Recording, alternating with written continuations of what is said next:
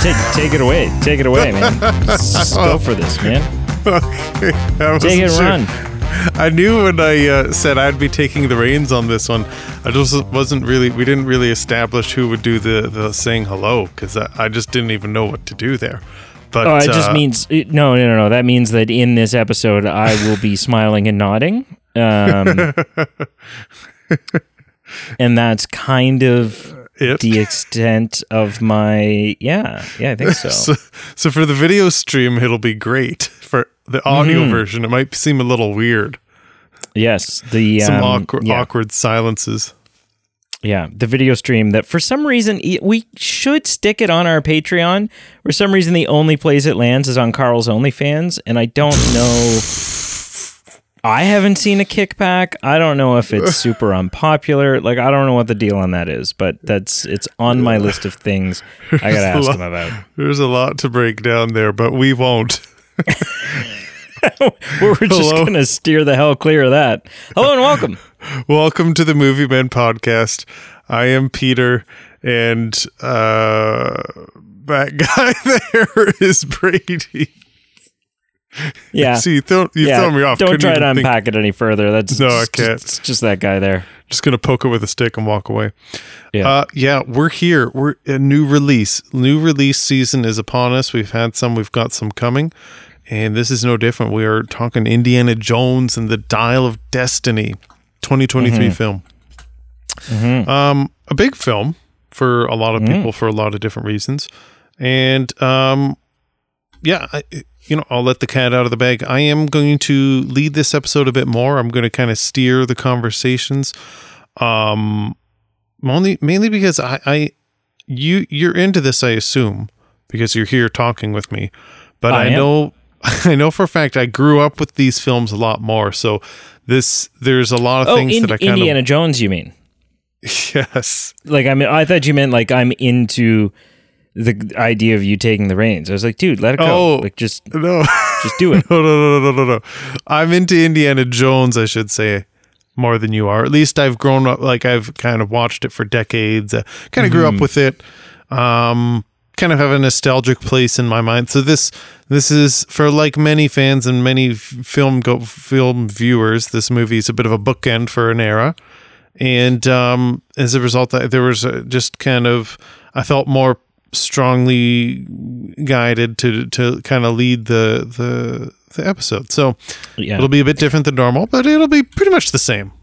So I went into it not into the film. I went into this whole knowing that we were going to do Indiana Jones.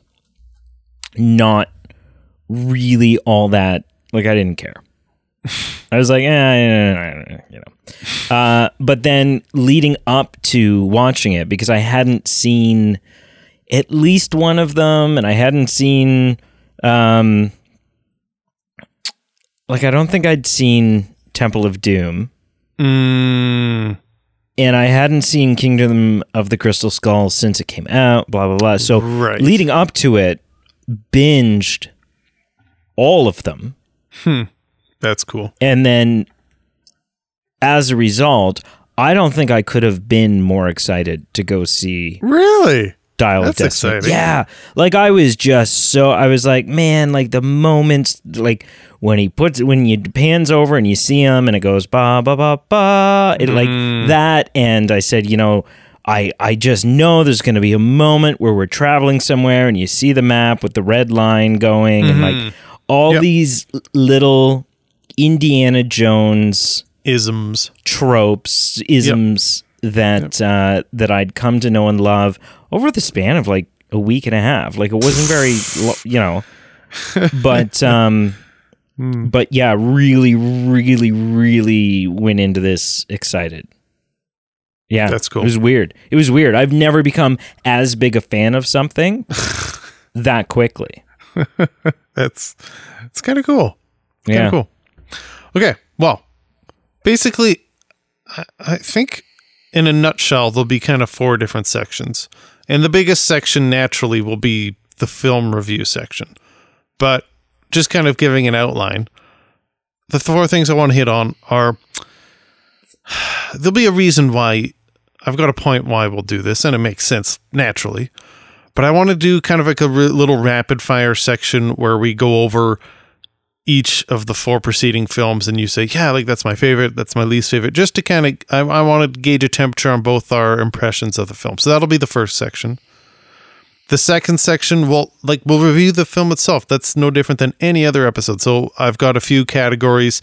It's not going to be formal like Mission Impossible, like, you know, whip moments. Okay, I gave that a 7 out of 10 because he whipped this and did that. Like, but I'll just kind of, we'll go through different aspects. You know, what was done well, what was not done well. Did this work? Did that work? So I'll kind of guide us through that.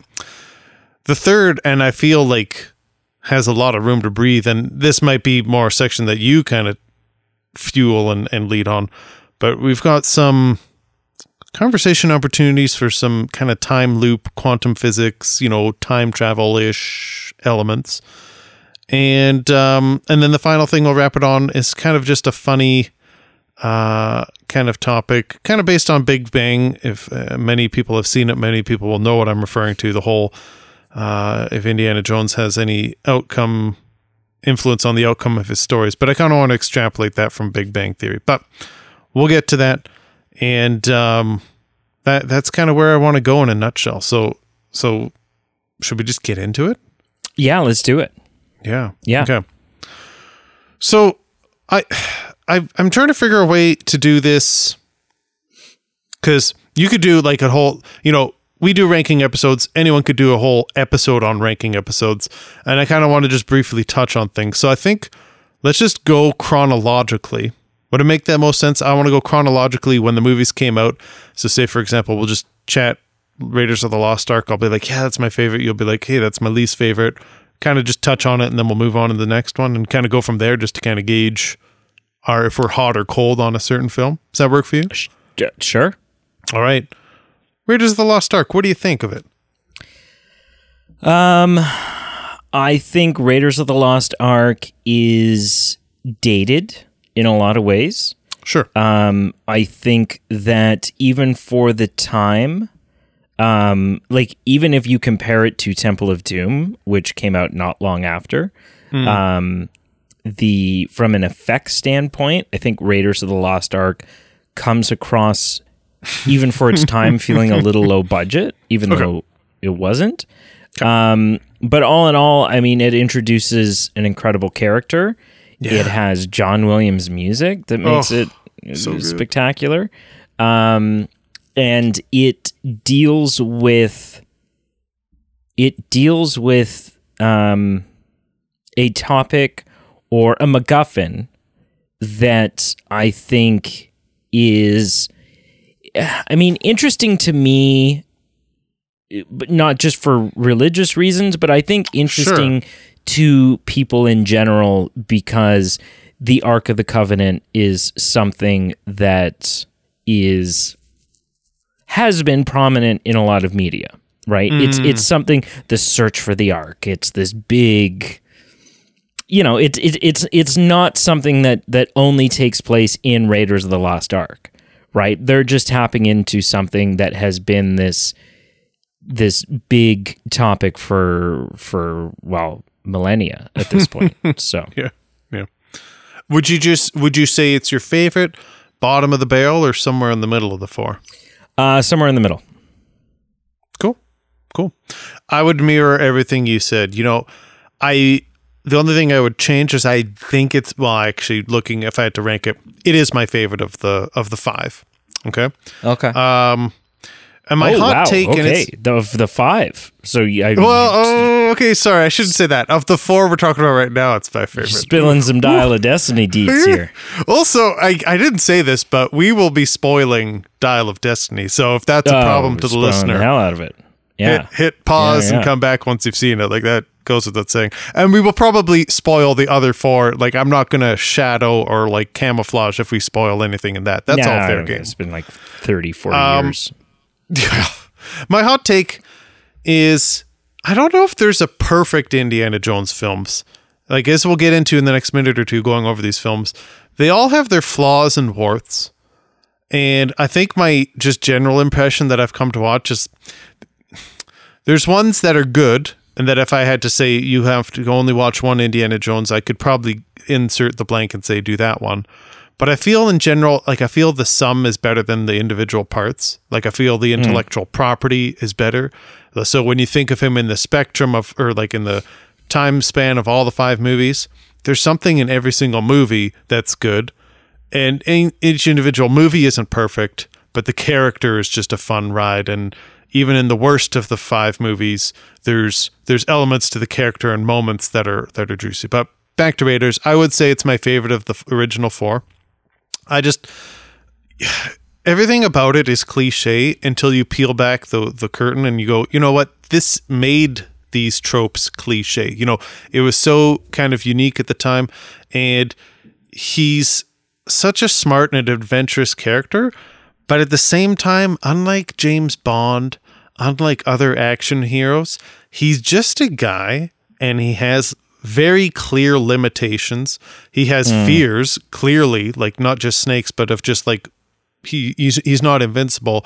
Very rough around the edges, and he's relatable because he just kind of gets by on the skin of his teeth. And you know, I think for that reason, Raiders is kind of rough, but it's my favorite of all of them. It's so original to the time and of the series. So Raiders is at the top for me.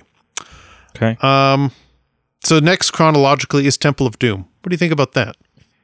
I don't think that there is a supporting character as good as Short Round.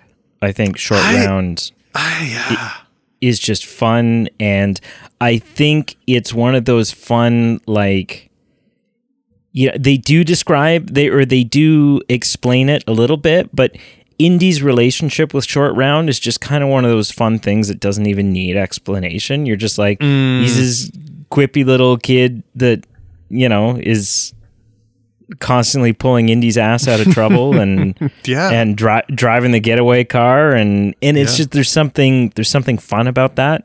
And even just like in their moments of embrace when they're near death and they've made it, and he's somewhat of a paternal figure, and it's not perfect. You know, I'm not sure I would want, you know, my child being witness to all the stuff that Indy takes him on by any means. But he does at times. He says, "Don't look, turn around, cover your eyes." But there's still like a protective parental relationship there, and there's something heartwarming about it. Mm-hmm.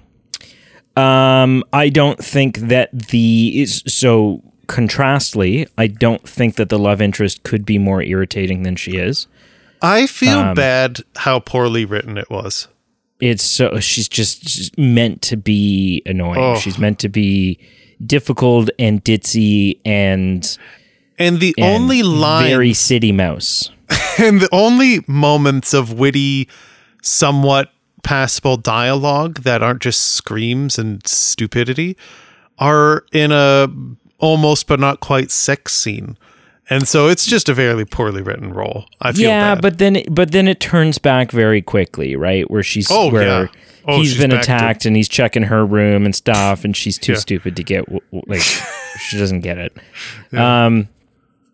All in all, though, I would say, like, I think visual effects are better. I think it feels much more updated than Raiders does. But I think for myself and probably the general public, it's just a MacGuffin that nobody cares about. It's just, it doesn't have that same King Arthur's Sword in the Stone, Lost Covenant, like, it just doesn't have it's not as prominent in our day-to-day North American mythology. That, and I get, like, the film doesn't take place in North America, that's fine, but that is the majority of your audience. So it is something worth taking into account. So it's probably, I don't know. It's either tied for last place. It's either second last, or tied for last. I'm not sure, but it's near the bottom. It's near the bottom. That's fair. I would mirror that. It is the bottom for me. Like I said, there's still elements that I enjoy. Some Indiana moments, some character moments. But overall, like you're right, the treasure in it is very just a different tone. And the whole movie itself is a different tone.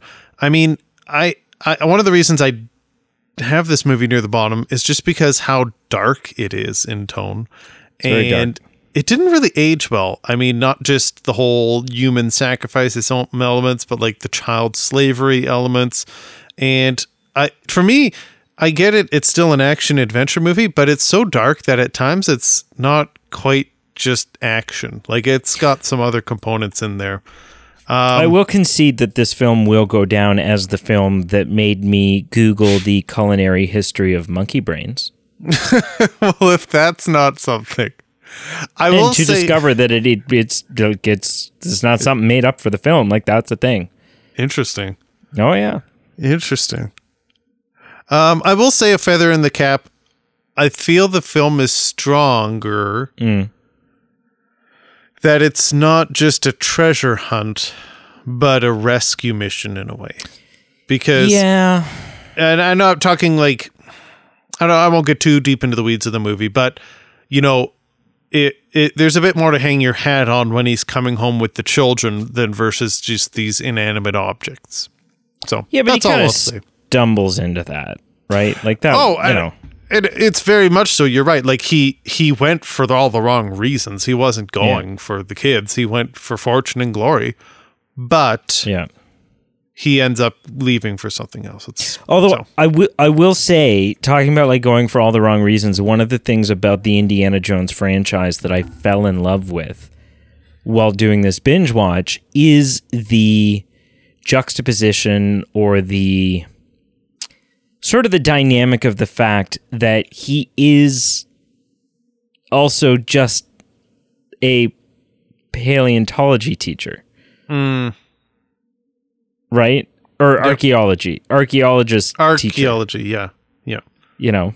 And so there's something fun in this like double life moonlighting as Indiana Jones, the wild adventurer. Like I really, really, really love that dynamic of, you know, he's always just there teaching a class and then Buddy shows up, Marcus shows up, and he's like, hey, I got it. We got a lead on something. You got to go get shot at and do all these things, right? He's like, a weekend warrior. The things that Indy does in the name of museum exhibits is just phenomenal. Yeah. All right. Next, chronologically, The Last Crusade. What are your thoughts on this? I think that The Last Crusade I think the MacGuffin is much better in this one. Much better. I think of course. Probably my favorite MacGuffin. Sure. Because it is like in sort of a self-referential way, it is the holy grail of MacGuffin. Right. It really is. It does not, you know, like with the exception of maybe had they been going after the real Excalibur, it is the MacGuffin. Yeah. And I think it proves, I think the fact that they went back to something that had the same sort of cultural and religious ties to what the Ark of the Covenant did in the first Indiana Jones film, I think that it speaks to them realizing, I think it was a course correction. I think it was a very intentional and successful course correction. I think they realized that people didn't care as much about the plot of Temple of Doom. Yeah. So there's that. Or the darkness. No, like quite clearly, because if you put them next, it's much lighter. Well, it's almost Charlie Chaplin-esque of slapstick humor and, you know, lightness compared to Temple of Doom. And I'm not in a good way, like in a good way. Yeah, for it sure. works. But you see a lot more Nazis in this one. Like they really kind of leaned into like what worked in the first one. Let's Nazi do it uniforms. Again. And I've said it before and I'll say it again. I think Indiana Jones is, I think one of the issues with Kingdom of the Crystal Skull, not the only issue, but one of the issues is that Indy is at his best when he's fighting Nazis. because we he saw- just has this deep-seated hatred for Nazis. And spoiler alert, like that is what made this fifth one interesting, that we Oh, yeah. reverted to that. Yeah, that they it's a brought good that point. back. It's a good point. And then obviously the genius inclusion of Sean Connery as Henry Jones Sr. It's just, I would say... Which is ironic because of Steven Spielberg wanting to make a James Bond film, so Yes. he actually had Sean Connery in the movie. hands down, of the original four, The Last Crusade, I think, is my favorite. That's fair. Yeah, Yep. and it's got like a cool... I'm not a big Western guy, but No. there's whole sections of this film that are very almost old cowboy film, Right. right? Indy spends a lot of time on a horse, and they're kind of out in that like Old West kind of environment. So, yeah. That's cool. I don't know. I really like it. I this is my second favorite of the four, and it got a lot of... I didn't realize this. I just assumed it was always just a treasured classic. It got a lot of ripping on by film critics at the time. And its main critique at the time was just, hey, you know, this is a rinse and repeat of Raiders of the Lost Ark. And in some ways, maybe I could see that. You know, like you said, the Nazis are back. Like you said, we found a treasure. Like you said, you know, some things are repeated. But I think what stands out above all the rest is... it's not really a treasure hunt movie at all. He doesn't really care about the Grail from the beginning. He's going is a means to find his father, because his father was looking for the Grail and his father went missing. So for him to find the Grail is how he's going to track down his dad. So his Steven Spielberg said his father was the rarest antiquity. It wasn't the Ark wasn't the rarest. It was his father. Someone he wanted a relationship with. So I feel like it's a very interesting movie because of that. And I've listened to some things, and I really want to see The Fabelmans now, because I've read a lot of things that Steven Spielberg really put a lot of his own life elements into, say, The Last Crusade. And so now I've really just been curious about The Fabelmans and wanting to kind of... I've heard good things, and I'm just interested to kind of connect those puzzle pieces. But It's good. I recommend it. But yeah, Last Crusade is second place for me. So next in line is our Kingdom of the Crystal Skull, 2008. What do you think? Kingdom of the Crystal Skull, that's the one that would either flip-flop or be tied with Temple of Doom for last place. Yep. I'm not a hater of Shia LaBeouf, but I don't like his character in this. Sure. I don't dislike the idea of his character. No. I just don't like his performance in this, or how his character was written, or something about Shia LaBeouf in this. Yeah. Just rubs something's me funny. Yeah, something's a bit off. Obviously the return of Marion is fantastic, right? Yeah. All those years later, same actress, and it took me a couple minutes to realize, like, Oh, cool. this is the same person. Yeah. Yeah. So that's kind of cool. Obviously, you know, again, although we're not rocking Nazis at this point, Cate Blanchett, I mean, she's great in everything. It's a weird role for her. It is weird. Yep. Some of the CGI in this movie is very janky. Yeah. I don't have a problem with... They're not aliens. They're extra-dimensional beings. Sure. I don't have an issue with that, especially, like, you know, you look at the... People go, oh, it's ridiculous for an Indiana Jones movie. And I'm like, I'm sorry. Have you, like... Are you even aware of the events that have taken place prior to... Right. now in Indy's life? Like, Yeah. you know. But I will say... The massive spaceship coming up out of the ground, that was a bit much. Mm-hmm. They took that a little too far, and you're like, okay, now at this point we're we're just trying to have fun with CGI. We're just testing the limits of CGI, aren't we, George? You know, I mean, and poor Steven's just there kind of holding the bag, going along with, you know. We have Jim Broadbent, who I really like. I really love Jim Broadbent. So seeing him in this is fantastic. We have John Hurt as Professor Oxley, as the crazy needing to be brought back from the edge Ox, because he's been so taken over by this crystal skull. But really the one scene in it that just like, the whole surviving the nuclear bomb in the fridge. And you know what? I'm fine with the whole, like, they did their due diligence in showing that the fridge was lined with lead and blah, blah, blah. So it kind of, and so I don't even have a problem with the notion of him surviving a nuclear bomb in a fridge. It's how far that fridge is thrown. Like, the guy would have just died from impact. I mean, and listen, I will take this argument completely. I'm not like a fridge explosion apologist. I will just say, I mean, the guy jumps out of a raft in Temple of Doom and lands on the ground and isn't a pancake. So, I mean, yeah, but it's not a stretch. But the idea was that there was enough wind resistance and blah, blah, and that's been disproven. Like, that thing would have flipped and tumbled and they would have died instantly. For right? sure. But I'm just saying. It just, you know, the fact that this fridge landed completely intact after getting hurled and, like, creates a crater in the ground. It hits the ground so hard. Like, I don't know. It's bad. It is. It's a bad movie.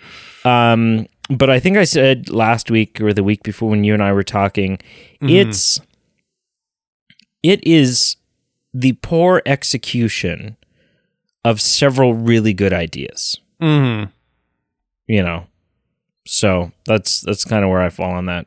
Yeah, it's tied with Temple of Doom for my least favorite, and there's some things I like better than Temple of Doom, but I'm with you on a lot of things. You know, it's a little rough around the edges and a little not quite finished, I guess, as I would say.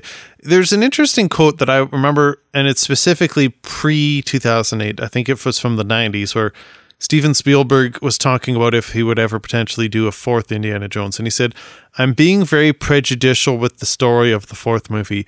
I just don't want to leave a bad taste in anyone's mouth." And I won't say that movie left a bad taste in my mouth, but holy hell, did it leave a bad taste in a lot of people's mouths. So I watched that quote retrospectively from the 90s and I went, whoa, did you? Okay. I think the things that bother me the most are more minor things as far as plot are concerned. It's not plot related, but it's fundamental for me. So what bothers me, aside from a lot of the things you mentioned, Cate Blanchett, for some reason, is amazing in general, but that role does not work for me. But what the biggest thing that bothers me is the clean costumes. So you have Indiana Jones, who just comes out of the temple, which was a flying saucer, which was covered in cobwebs, and he comes shot out, and then they're all sitting there, and you look at his shirt, and it's pristinely clean, and his jacket is pristinely clean. Yep. And so that's on my list. What works is, for the 80s ones, is just how gritty he looks. So you see the dust on his hat. For me, the visuals in Crystal Skull were just far too bright. Again, compared to the 80s ones, you know, they're far more dim as far as the lighting and cinematography. So that bothered me. And for a film, I thought it was just all shot on a blue screen on a lot. Turns out Crystal Skull was filmed a lot on location, and it looks awful. Like, it doesn't even look real. So all those things bother me. And I think of all the movies, and what I'll say worked for number 5, and we'll get to it when we get to it. In number 4, there's no tension at the end. I mean, it's a boring treasure room sequence. It's a boring treasure room resolution. you're just kind of at that point going through the motions for me, and I felt no tension, and there's not much stake at stake for me. So anyway, Crystal Skull, like I said, all 5 films have elements that are good. Crystal Skull's no different, but it's at the bottom or near the bottom for me. I do want to point out, because you brought up, I wasn't going to bring up the clothing thing from Crystal Skull, but you brought it up, so it's worth mentioning, I think. Yeah. Not only are his pants always pristine in Crystal Skull, but for some reason in Crystal Skull, they gave him, like, if you look at images of his outfit, look at images of him in Crystal Skull, his pants are super pleated in the front. They gave him pleats. And it just, like, he's dressed like an old guy. Right. Like, he's kind of got, like, brown pleated dress pants on instead of, like, his brown, like, work pant type cowboy ranch pants that he would wear, farmer cowboy pants. Yeah. And so he just looks like he's dressed like a grandfather. He's dressed like an old guy. And so that just felt unnecessary. Like, the whole time he just felt like it made him seem extra delicate somehow, or I don't know. Yeah. Yeah. It's bothersome to me too. But the manufacturer of that hat, by the way, considering he got it when he was back when he looked an awful lot like River Phoenix. Yeah. And the fact that even, again, leading into Dial of Destiny, the fact that hat has not got any holes. It's pretty impressive. It hasn't lost any of its, like, appropriate, like, folds or creases. Right. Man. Speaking of that hat. Don't make them like they used to. Speaking of that hat, something that I thought was interesting, that I wish this was the case. Apparently in The Last Crusade, one story aspect that they were going to pursue was the man who gave him that hat was actually going to be Marion Ravenwood's father. And that's how he met with the father, and then eventually that's how he would meet Marion. And there would be this whole backstory of, like, him idolizing this guy because he hated Sean Connery, his dad, so much, and that would explain why he, was the way he was. And I thought that just would have been so deep in connecting the dots, but they ended up not doing that, and he's just a guy who gave him a hat. Mm-hmm. So. Yeah. Yeah. Anyway, let's talk about the film we're here to talk about. Mm-hmm. So, Dial of Destiny. Let's do our initial impressions. What do you think? I want to love this film. Uh-oh. Uh-oh. Uh-oh. Like, I really want to love it. Okay. But there's a whole section of our review tonight that I'm going to be very vocal about. Okay. Not even necessarily in a negative way. Okay. But I really want to have, like, a deep sort of educated theology, astrophysics, thermodynamics kind of conversation with you. And because I've been doing a lot of research, I would say since we've talked, you've got your PhD. I would say no, and you know what? I'm by no means an expert, but no. With the amount of reading that I've done, I was thinking about this the other day. I now have enough knowledge about temporal paradoxes and time travel theory and the laws of thermodynamics and whatever else that for the rest of my life, in most rooms that I walk into, whether it be Christmas parties, Walmart, whatever, I may very well be the leading expert. I feel like at least on this show that's going to be the case. And to be fair, it doesn't take very much. It doesn't take reading into the different temporal paradox theories very much to suddenly become the leading expert in many situations on it. But there's some plot hole potentials.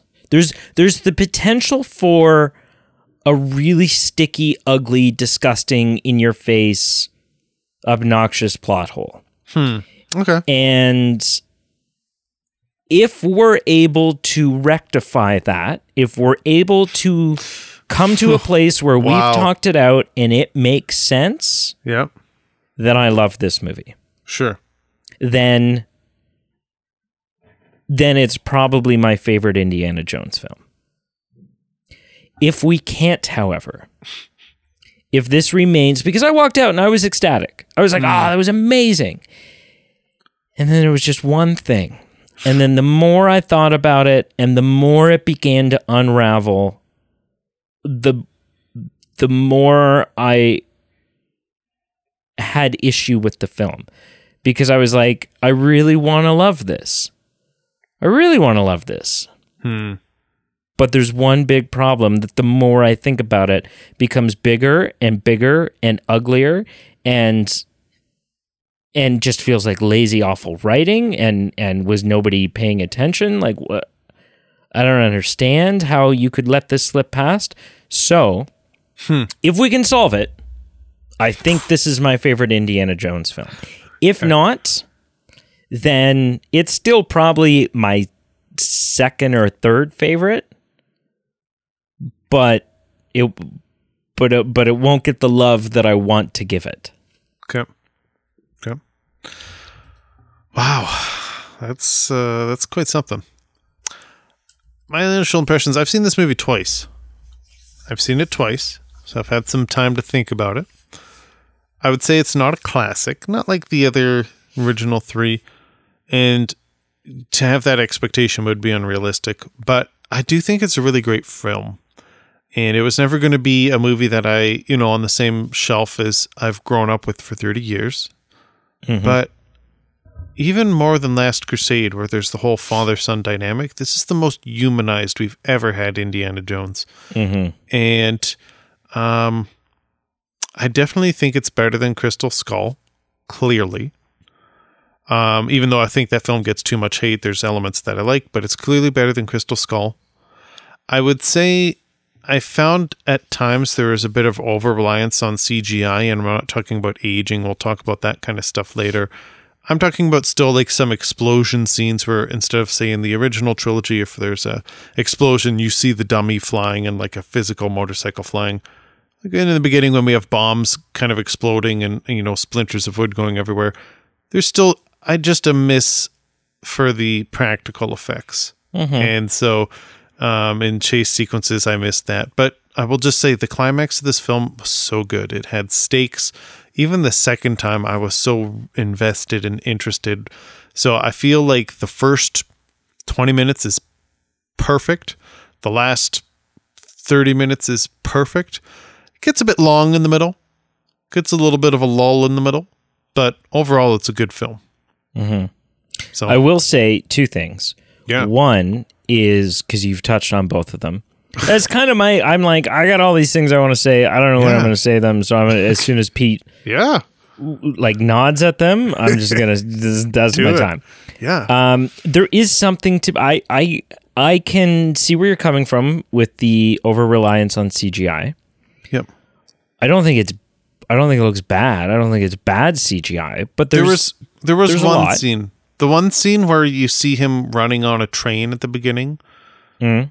Something about it just looked a bit janky. Okay. The one thing I will say when it comes to explosions and splinters flying and all this stuff, there is something to be said for the notion that nobody ever gets injured while doing CGI. True. Yep. There's there's reason. There's a lot of safety reasons why. Hey, you know what? If we can avoid actually blowing this shit up, that's a really good point. Like, just calm down, Christopher Nolan. Yeah, that's because do you know the thing about Oppenheimer? I know for a fact. I don't know where you're going, but I just realized how into practical effects he was. Where there was like a 500-acre field of corn that he planted for Interstellar. And instead of just using like a lot or like a CGI or just, doing something that was way easier, he literally planted 500 acres of corn for like a 2-minute scene. In Oppenheimer, and there's behind the scenes videos and all this stuff. He's talked about it in interviews. It's like, you fact check the hell out of this. In Oppenheimer, because Chris Nolan doesn't like CGI, the nuke scene is a real bomb. It's a real explosion. Come on. That's wild. Yes. Yeah. It's a real nuclear bomb. Yeah. So I'll say that. The other thing, you were talking about the last 30 minutes of this film. All of my issues that may or may not get resolved aside, this was the perfect ending to Indiana Jones's story. This was like the chef's kiss of all chef's kisses. Mm-hmm. His final moments on scene, especially the callback to Where Does It Hurt, the little kissing game thing that they did with Marion. I had goosebumps. I was tearing up. I teared up. I was like, this is flawless. I will agree. I think it could have been handled a touch better. Just being nitpicky, I didn't appreciate how we had this incredibly electric moment, then interject with watching people that we don't care as much about getting ice cream, to then him grabbing his head. I feel like it could have just been a bit more smoothened out as to wrap it up at the end. That was the only problem. I mean, it was just emotionally incredible, and then had that random interjection in there. That would be my only problem. But I agree. Sure. And it's true, like, we don't know who a lot of these kids are. Yeah. But let's not forget that John Rhys Davies is amongst them getting ice cream. Fair. If we care about him. Technicality, you got me. Yeah. Okay. So I'll just quickly wrap it for. So I'm going to, just to give you an idea of where we're going here. I want to talk about what's good. I want to talk about what could have been better. And then why don't we say, we'll talk about your time problems. And then once we're done that, we'll say, we have time. Is this a good film? Sure. Because I feel like we can't answer if it's a good film until we do that. So that's what we'll do. Absolutely. We'll touch on, is a section, the anti-aging. And then we'll kind of say where this leaves our perception of the Indiana Jones franchise, where this ranks in your James Mangold portfolio, and then we'll touch on the soundtrack. So some of these will be more rapid fire. Some of them will not be rapid fire because there's a lot to get into, but that's just where we're going to go. So spoiler alert, nothing is going to dethrone Walk the Line. There it is. I'll tell you that right now. So what's good in this film for me are very brief, but very important. So for me, I am going to plant my flag in this. I loved having a strong female lead. And here, I'm looking at you, Temple of Doom. That really worked for me. I really loved having a softer Indy, a more human Indy than we've ever seen, and an Indy who we see has learned from things and has changed from things. So and who doesn't love Phoebe Waller-Bridge? I mean, she's great. She's so good. Yeah. I'd say what is good in this film is the villain for me. I think he's an improvement than Cate Blanchett. God bless her. Well, I mean, you're also you worship at the altar of Mads Mikkelsen. He's so good. He's so good. We should review Casino Royale next. I do think it's weird. I do think it's weird. Like, just yes or no. Do you think his demise was a bit quick? Because in the past, with every single villain, like, we've got like heads exploding, turning into zombies, like getting eaten by alligators. With Mads Mikkelsen, metaphorically, he kind of just passed quietly in the night. I would say yes, if not for the fact that his demise was at his own hands. Fair. Yep. That it was his doing, And so I think there's a layer added to that. Like if Indy had been the one to take him down, and it was by no stupidity or no greed or no foolish ambition of Dr. Voller, then I would agree.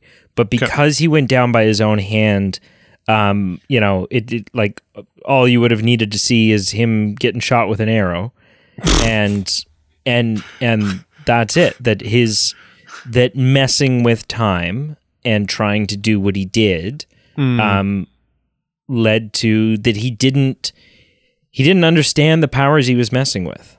Right. He wasn't prepared for the consequences of what he was doing. Yep.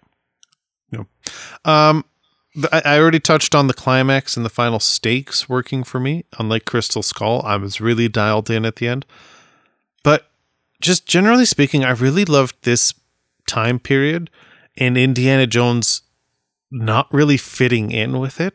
And that just really worked for me. He was a fish out of his water. He was just so used to the world that he lived in the 30s where he was in his prime.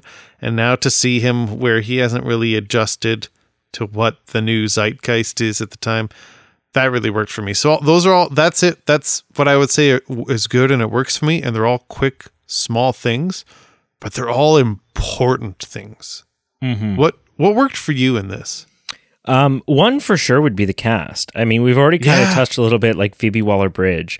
She's really good. Just running down it real quick. Obviously, John Rhys Davies is back. We'll get into this in my problems. I would say, he's back, but he's a little underused.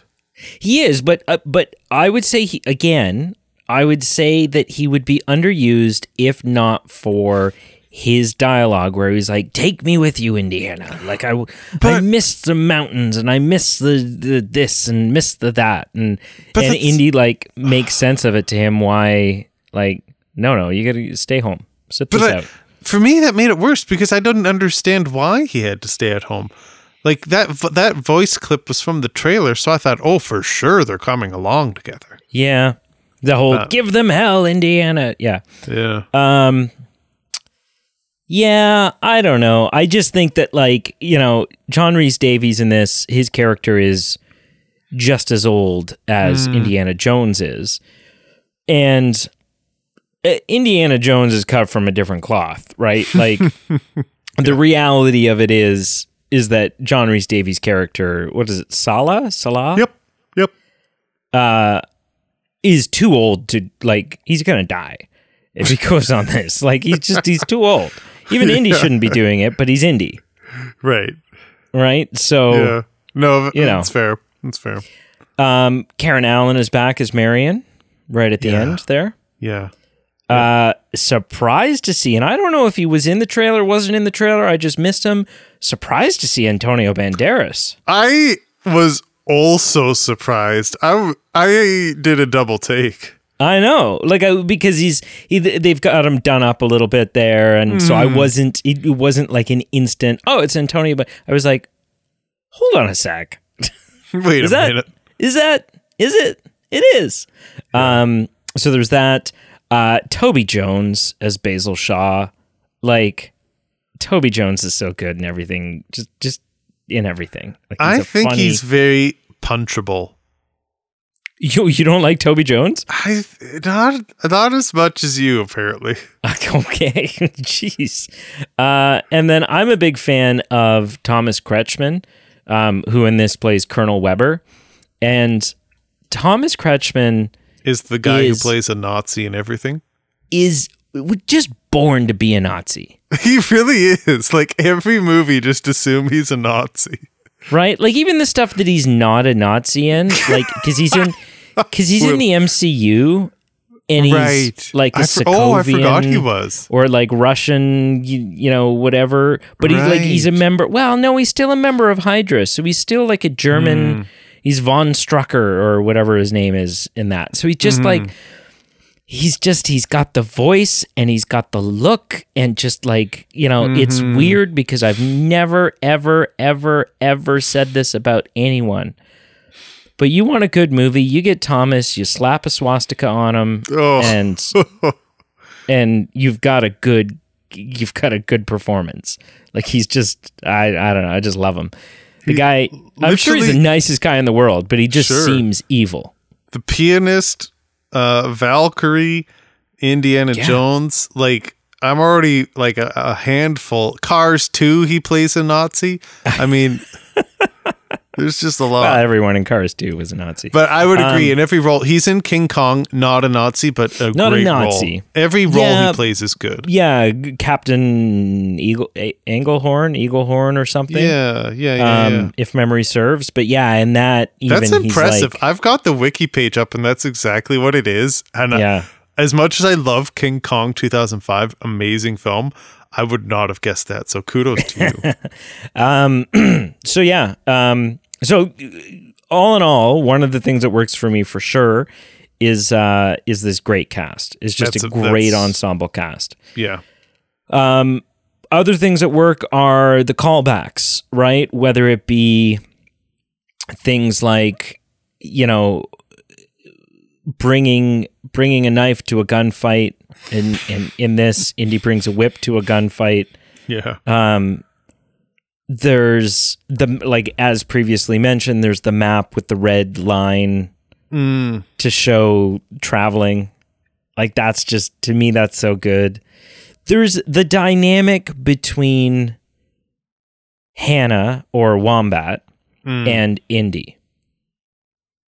Right? And just this kind of like, much like you sometimes see in 007 films, you see in Mission Impossible films, you see whatever, they're working together, they're not working together. They're working together, they're not. She needs him to keep saving her ass, but she also keeps backstabbing him and isn't quite ready to concede a truce or a friendship, right? Like she's still got her own personal goals that she's after. I do like their approach to time travel. Sure. I think I don't have issues with time travel in an Indiana Jones film. I know that prior to this film coming out, the Reddit was aflamed with people, Indiana Jones fans, lifelong Indiana Jones fans who were debating, some very upset, some open to it. Again, I like, it fits the world. Like it's not, it's not a crazy, it's not a crazy concept. No. I like that the Dial of Destiny, the, what's it called? What's the MacGuffin called? Archimedes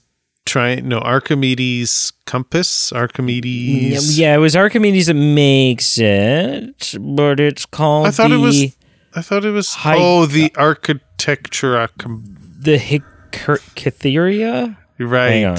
Yeah. Indiana Jones. I gotta know. Indiana Jones and the Dial of Destiny. The device of question is called the Antikythera. The Antikythera mechanism. And so I think that's a cool MacGuffin. I don't know why it's cooler than Temple of Doom, because it's the Antikythera, although it's real and it is unlike many other Indiana Jones MacGuffins. The Antikythera is like, we have it sitting in a museum right now. It is an artifact that has been recovered.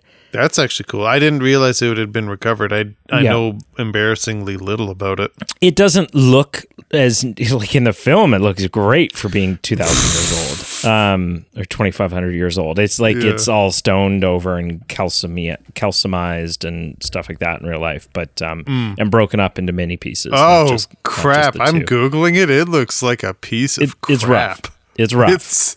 I'm disappointed. Yeah, but we have it, and so that's kind of cool. Sure. And I liked that they didn't. There's one or two moments where you kind of look at it and you go, really? But for the most part, they acknowledge and play to the fact that this is an 80-year-old Indiana Jones. Yeah. that when he runs like an 80-year-old. That when when he's doing these different stunts or car chases or, whatever it is, he's not, they're not having him do all the same stuff that he did when he was 30. Because he can't. Because he's 80. Then, like I said, there's one or two moments where you kind of look at it and you go, really? But maybe. I mean, it's Indiana Jones. But for the most part, I feel like they did a good job of not asking you to suspend too much disbelief in terms of Indy's involvement in action scenes. So those are kind of my big ones, and they're good ones. Good calls. Thanks. So what could have been done better? Let me run through my grocery list here. I think what I would have liked a bit better was using a bit of a simpler expositional intro like Raiders of the Lost Ark. So for me, what works in Raiders and Last Crusade actually is you get about this 10-minute expositional scene. So in Raiders, it's when they're sitting at the desk in this auditorium. In Last Crusade, it's when it's at Donovan's house. And you get all the backstory on the legend. You get all the background information you need. And you basically get what each character's motivation will be throughout the movie. So this isn't why I, like it, but just as an example, if a viewer goes to get a bowl of popcorn in Raiders of the Lost Ark, they can come back and know exactly what each character's motivation still is, why something's happening. The blueprint has been laid out. I think just what I thought was a bit of a drawback in this was you got the history of the dial, you got some backstory of Archimedes, but instead of it being like a really cool, all laid out in a 10-minute sequence, it was all kind of piecemeal and fragmented. And I think just had a bit of a flow problem for me. I thought I will say that, and as has always been and will always be my philosophy, if you get up partway through a movie to go get popcorn, that is you're an asshole. That is just a hypothetical, not saying you should do that. I'm just saying as an example for the point of storytelling, there's something magical about Raiders and its simplicity, but like you deserve, if you're one of those people, you deserve to be on like a government list. You're missing like they should be watching you and going, maybe this guy is a Nazi, because who else, what other horrible human being gets up to go get popcorn? I'll sit through, and this has happened so many times lately. Such a beef with the movie theater these days. Every time I'm in the movie theater, someone's talking real loud, or a cell phone's going off, or whatever. It's ridiculous. But I will sit through hell in a movie theater without going to get an attendant, because I'm not going to miss part of this movie. Right. Not a chance. Not a chance. Because I'm not an asshole or a Nazi. So that's why. Yeah. I felt the cinematography at times, or the visuals, were a bit blurry. And so it was brought to my attention, certain... You need to update your You're going to rip on this film because your glasses prescription is out of date? That doesn't seem... No. So this doesn't seem fair. I've seen a lot of stills from the original trilogy. Right. And just freeze frames of just crispness, but also color tones are just so different. Like out of contrast, in the parade scene, for example, when I've seen freeze frames of the parade scene, it's just not the same type of cut, the same type of visually sharp component. And that just kind of wasn't my favorite. I've touched on, so I'll quickly say I felt Sallah was underused. I felt like he was a glorified Uber driver. And although the ending was good, it did just seem like an emotionally weird, fragmented, amazing, random, grabs the hat back to amazing. And I felt like I just expecting something different. With the volume of times Mads Mikkelsen said, "I'll see you in the past," or, something to that effect. He said it multiple times. I thought, oh boy, we're going to have some crazy stuff going on here where, we'll just have our villain time traveling and seeing Indiana Jones at different points, but also just a more clear definition or explanation of how Mikkelsen survived that train accident. Because holy gosh, if you want to talk about a plot hole, with no scars, with no cerebral damage of just like that shit hits him in the face. His head should be ripped off, for heaven's sakes. Yep. And there's just no explanation of how this happened. It's just like, oh, you look familiar. Like the last time I saw you, I thought you were dead. But anyway. that's that Aryan blood, right? That's that Nazi blood. He heals like Wolverine. He's just got no. The last thing, it's not so much a critique. I just think it would have been cool, and I'm a nerd about this. I liked how we had the time travel to where we go, and we'll get into the time travel soon enough. Okay with that he went to where he did and that he was always meant to be there. I just think it would have been nerdy and cool that if to get to that ancient Greek, something had gone wrong with the relic and Indiana Jones had somehow time traveled through previous adventures of his own. So like in MCU Endgame, where you see characters in their own pasts and seeing things from different vantage points. Maybe Indy's like rustling in the bushes of Temple of Doom when he's playing cards with Short Round, or maybe he's doing something and, flying by, the old castle when he's with his father. There would have to be some real massaging of A, having it make sense, and B, having it make sense like from a geographical where he's flying story perspective. But I think there would have been something cool there. But what do you think could have been done better? Not a lot. I mean, there's. Do we have a specific section to talk about the de-aging? We could do that now. Why don't we just do it now? Let's do that now, because what I will say is.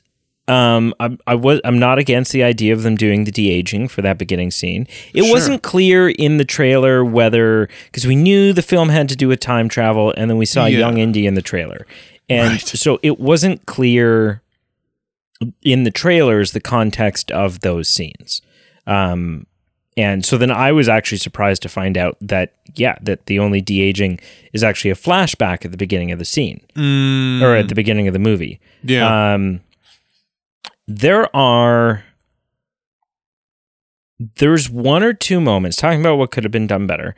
And I don't know why for the life of me, I don't know why Disney can't get their deep fake shit together. I don't know why they're so bad at it and everybody else, like dummies on the internet, get the footage the next day and they're like, "Oh, you fixed it." And it's like, well, you sure did. Jeez, hire this guy. Having said that, there's a couple of moments where it looks janky, like the de-aging looks weird. Yeah. But there are also some moments where when it's done, I don't know if he's just like lit differently or not lit as well, so it's not easy to tell or what have you. There are some moments where it's incredible in this. Yeah. It kind of dips back and forth between, ooh, that looks weird and not polished and awful.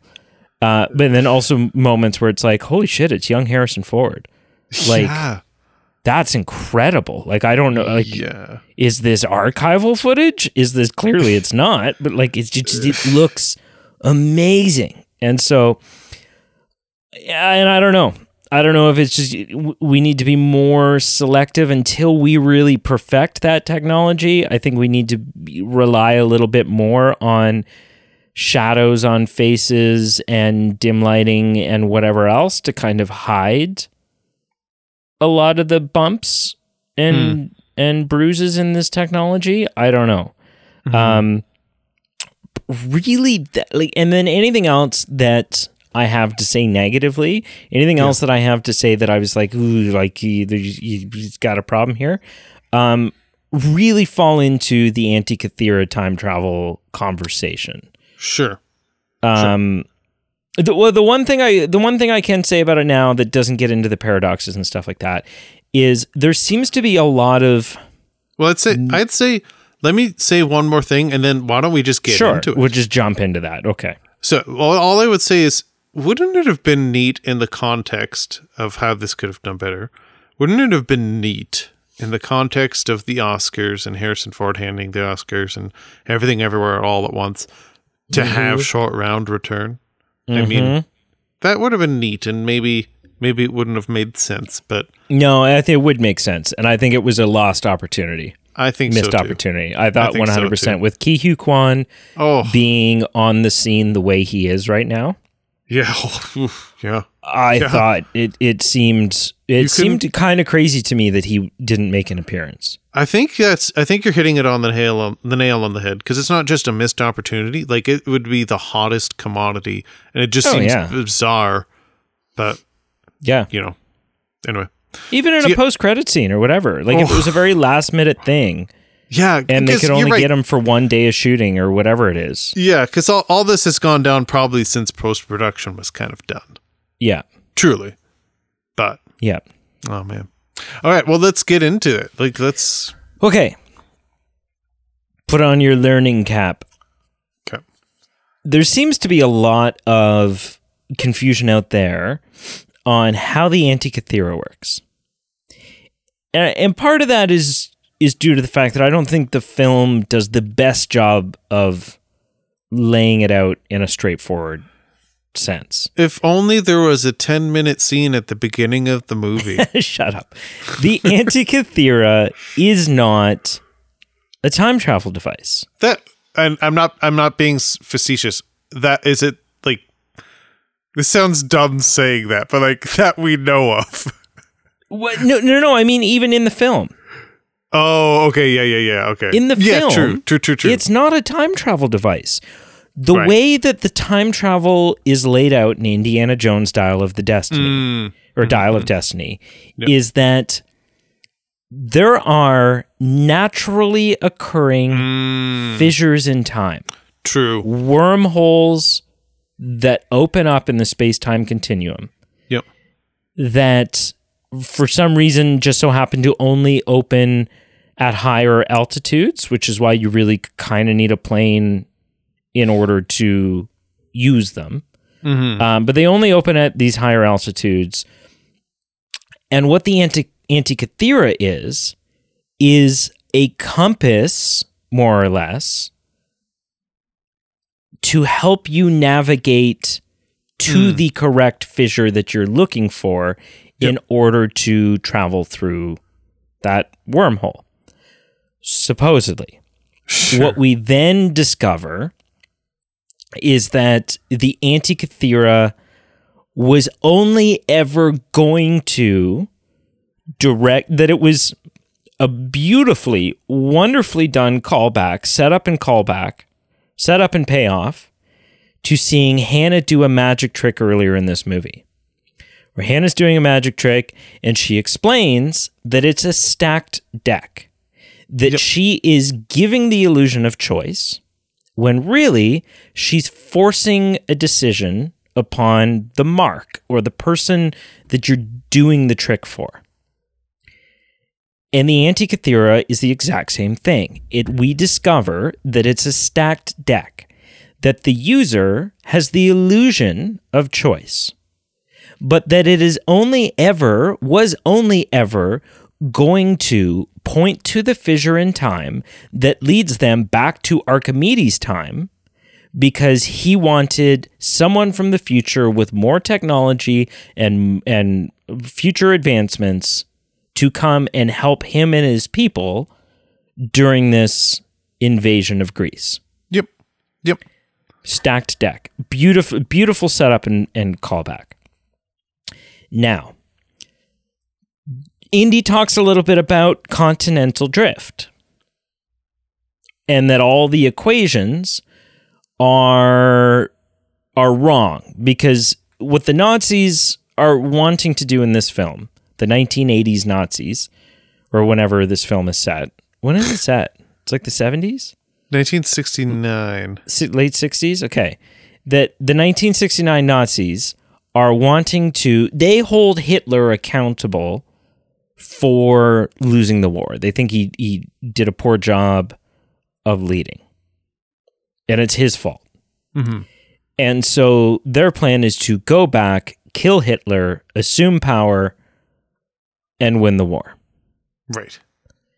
And so, but Indy says, well, Archimedes wouldn't have taken, they hadn't discovered continental drift when they made the Antikythera. Mm-hmm. So your calculations are going to be off. It turns out, and maybe this is a plot hole, maybe this is lazy writing, this is kind of question number one, is if it is in fact a stacked deck, and the dial was always going to take them where it took them, then it turns out that continental drift didn't make a difference. Right? That was a false theory on Indy's part. Yep. Cool. And it must have not made a difference. Okay with, which I'm okay with. Yes, and it must have not made a difference, because if it was in fact continental drift and not a stacked deck, then it's a very lame and cheesy and just furthering the plot kind of coincidence that it took them back to the time of Archimedes. Right? Like, that's just weird and lazy and far too convenient of a plot device. So, turns out continental drift doesn't make a difference. Fine, great. Moving on. A couple of weird things, couple of weird plot holes about the Antikythera itself. Okay, so this thing is a compass. Great. Vollers only had possession of this dial in two pieces, or in one whole piece ready to go for like maybe a couple of hours. So it doesn't really it's a little bit of a stretch to assume that he is able to figure out how to navigate to the fissure that he's looking for and how it all works. And you know what I mean? Like, it just, all of a sudden he gets his hands on it and he's an expert. Right. So maybe, I mean, he'd been studying it for years, but didn't really actually have it with them. He just had a bunch of theories. I don't know, hard to say, blah, blah, blah. Secondly, the dial is two-dimensional, which doesn't really work when you're navigating on two different axes, three-dimensionally, three different axes. Right? Because what happens if you tilt the dial up or down? Right. Like, it can direct you side to side, but the second you tip it forwards or backwards, you're now no longer being pointed at the correct... Do you know what I mean? Which isn't my paradox, and ultimately I don't care. That's just a small little plot hole. And these are all just small little things. Yeah, okay. So... Indiana Jones, when they finally reach the tomb of Archimedes. Sure. There's a couple of weird things. Archimedes appears to have a watch. Which they believe at the time, and the phoenixes on Archimedes' tomb have propellers. Sure. At the time, they assumed that is evidence that Archimedes was a time traveler and must have gone forward in time, retrieved a watch, saw a plane, did whatever. Was it, or I don't know if my interpretation of it, I don't know about the propeller part, but for the watch part was just that he was so advanced in his mathematics and inventiveness. Oh, no, because the watch isn't created for like another 1.5 years. No, he was just because they say well aware, they said that, but like I think I interpreted as, maybe I'm misinterpreting it, that it was his inventiveness and his ahead of the timeness was the explanation of how he had the watch at that moment in the film. Oh no, they even say like, oh, so he figured it out. He must have figured it out, and he blah blah blah. Yeah, they allude to the fact that that Archimedes was a time traveler. Okay. And so then they themselves go back, and obviously all of the things now all of a sudden the plane makes sense. Yeah, and the watch makes sense. It's actually Indy's watch, and it's the German warplane that they see fall out of the sky, blah, blah, blah. Okay, great. And even when we see Mads Mikkelsen putting the watch on, Indy kind of raises his eyebrow going, oh. Yes. And then something interesting also happens where we see that Archimedes has the dial. He's currently constructing the dial, but is struggling or can't quite figure it out or something. Because when he sees the completed dial from the future, he says, "Eureka!" Yeah. Like it clicks. All of a sudden, he understands how to complete it. Yeah. And then they come back forward in time. Indy wants to stay behind. Indy, this sort of like, my wife has left me. I've kind of given up on life. I'm just going to stay here. Yeah. And Hannah won't let him because she's well aware that the butterfly effect and so on and so forth, like, you're going to Marty McFly yourself. You are going to seriously screw up all of history if you stay here. Great.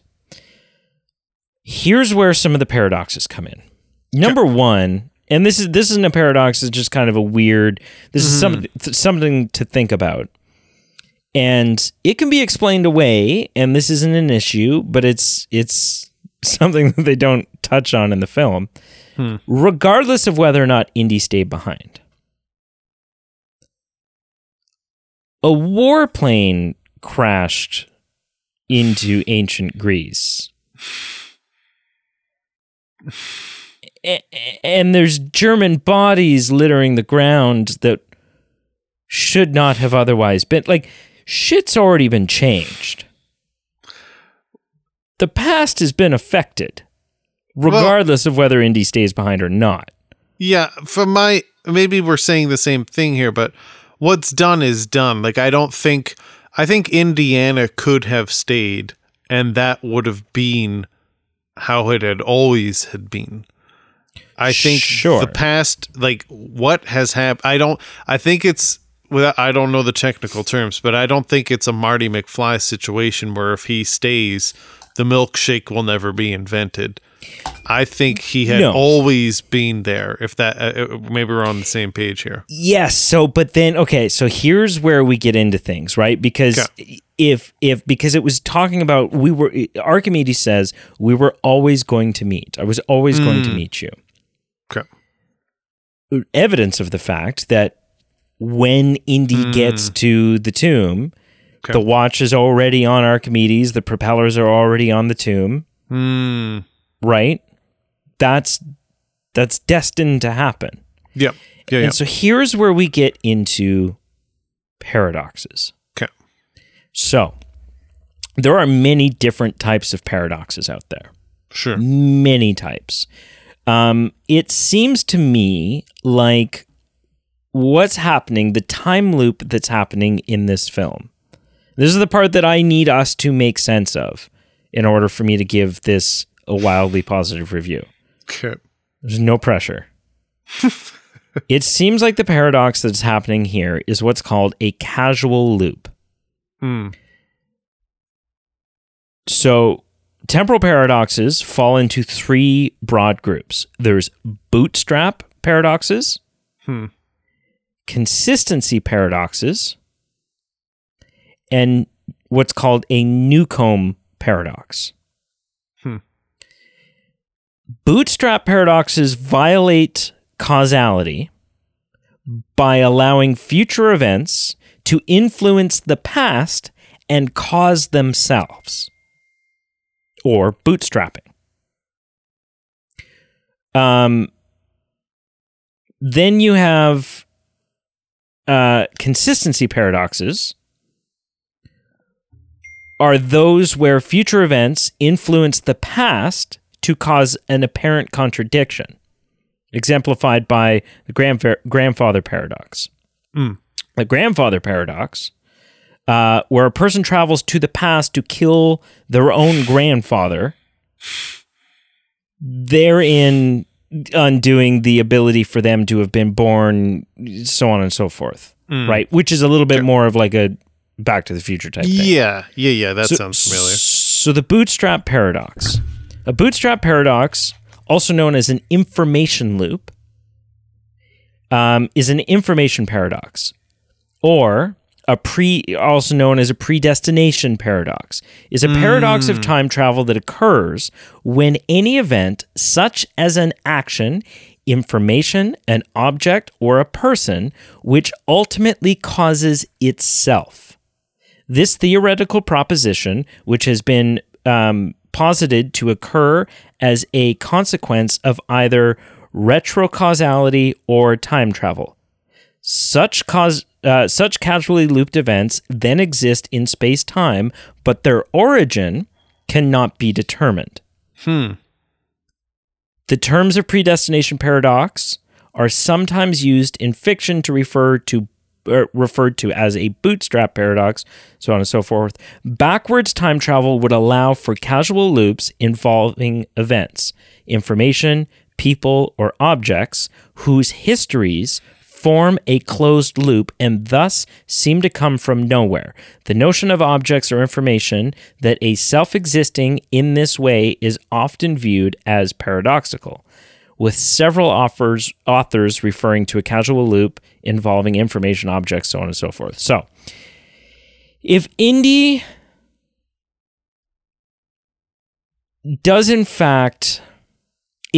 taking back the Antikythera and Archimedes seeing it is in fact what causes Archimedes to be able to complete the Antikythera, which is the device that allows Indy to go back in the first place, then we have an issue. Right? Because how could Indy ever get back if Archimedes doesn't complete it, which if he can't complete it without Indy coming back to show him the completed one, then we have a bootstrap paradox. Right? And so the question becomes, where in time does this start to make sense? Same thing with the watch. In order for Indy to reach the tombstone, or the tomb, and see the watch there, without already having gone back, changing the past, and leaving a watch in ancient Greece, then the watch can't be there without it being paradoxical. Does this make sense? Are you tracking with me so far? I'm opening the wiki page because I'm following, but I'm also not just you explaining it, but when I watched the film, I was kind of going the Keanu Reeves, whoa. Yeah. So right? I'm following you, but I'm not following you. So if Indy arrives prior to going back in time, right? So in Back to the Future. Sure. Right? Yep. When Marty leaves, his parents are lame as shit. Yeah. Yes. He goes back and he affects the past. Correct.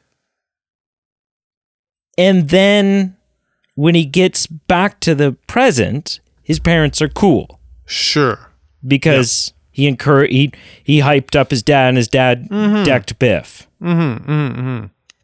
So, and that all makes sense and that works. In that paradox, yeah. Right? Think of it this way.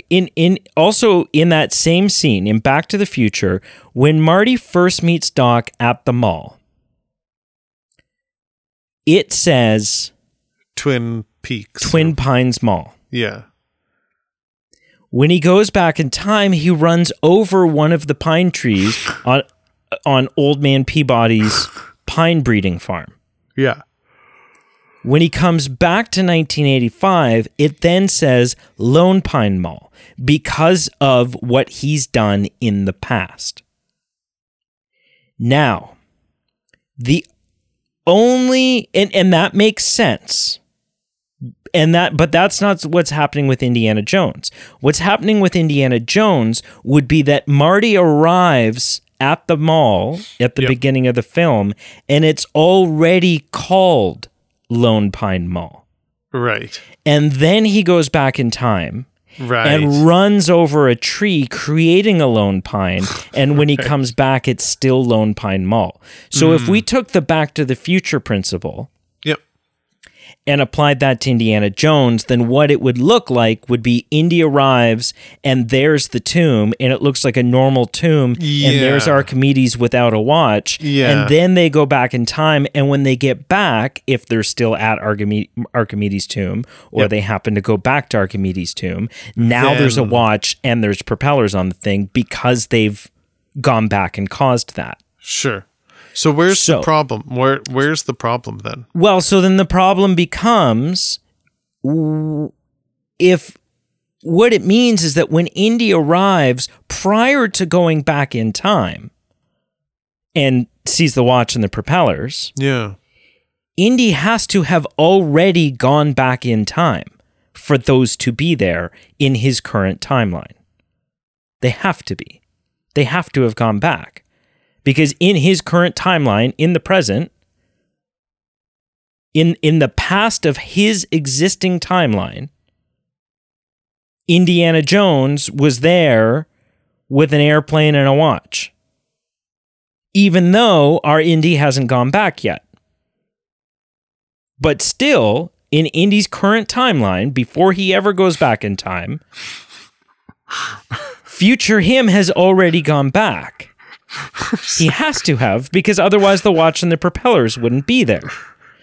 And so I think this makes sense and so that's a paradox. And it also creates the issue, so that's just the watch and the propellers. The big issue is him showing Archimedes how to complete the Antikythera.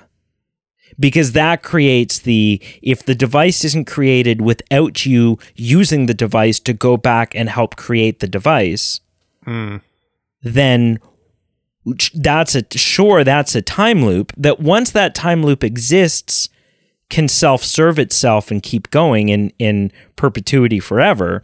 But how does that time loop begin? Right? How do you get Indy back in the first place with the completed device to show Archimedes how to complete the device? So this I think it can be explained. But what were you going to say? Well, all I'm saying is I'm confused now. It's complicated.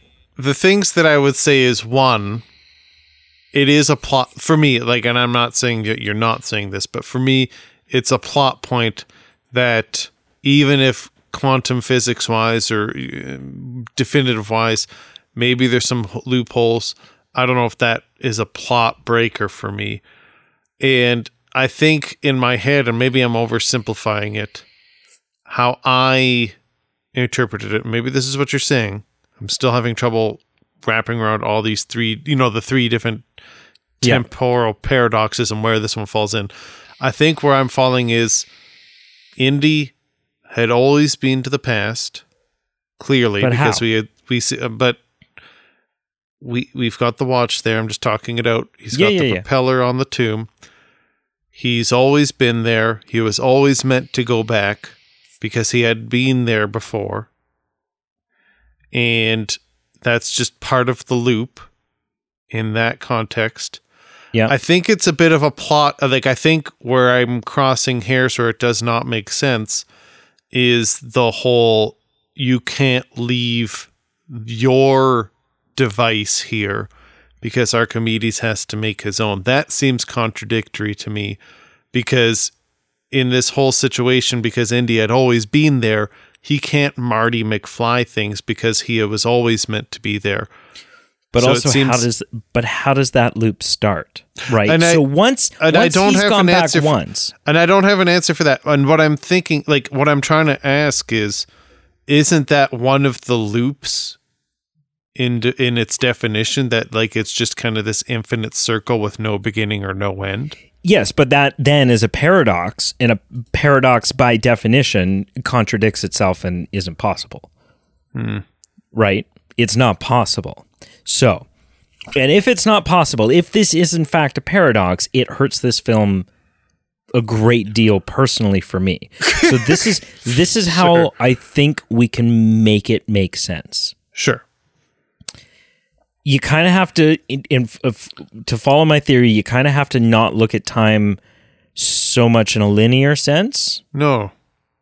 Okay, so for those who don't know, this battle that's happening in Greece at the time, that battle is the end of Archimedes. Archimedes is killed during this I fight. found that super disappointing Yeah. when I That's realized the end of it. that.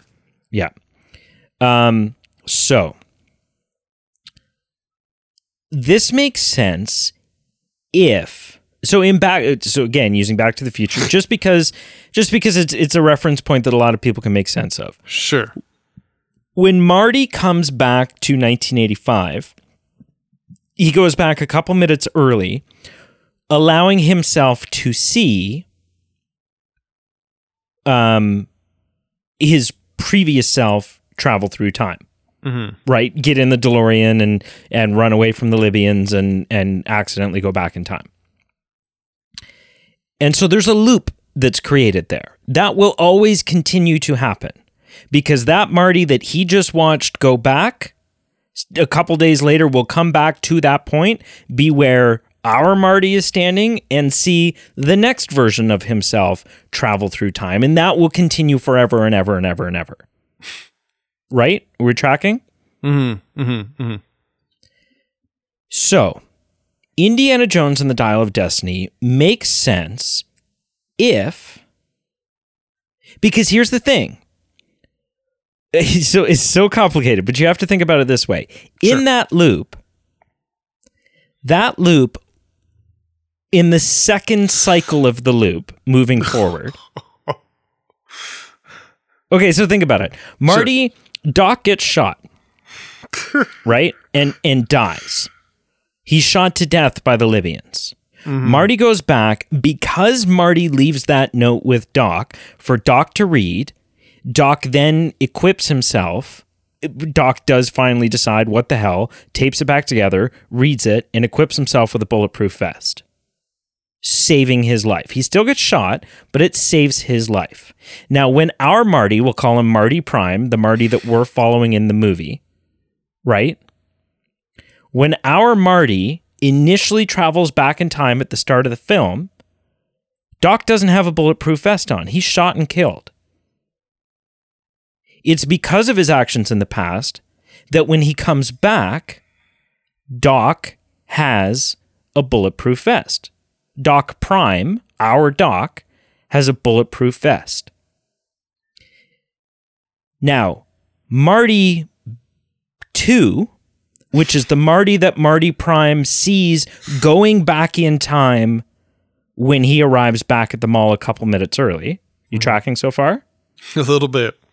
Okay.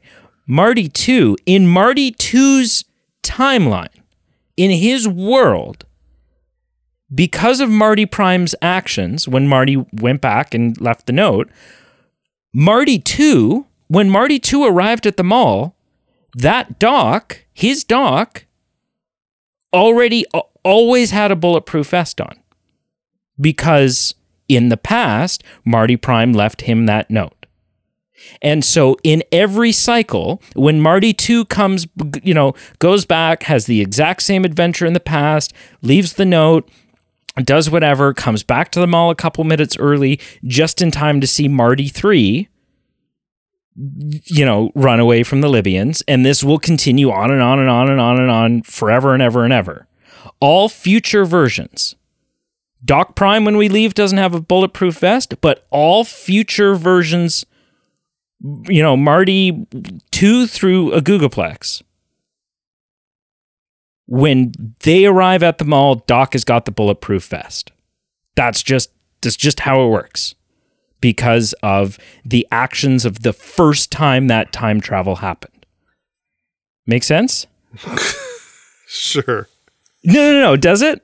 I am so confused right now. Wait, so what are you confused about? So, ask questions because this is important to me. Okay, let me. I guess I should clarify. I'm not really confused with the explanation you're giving.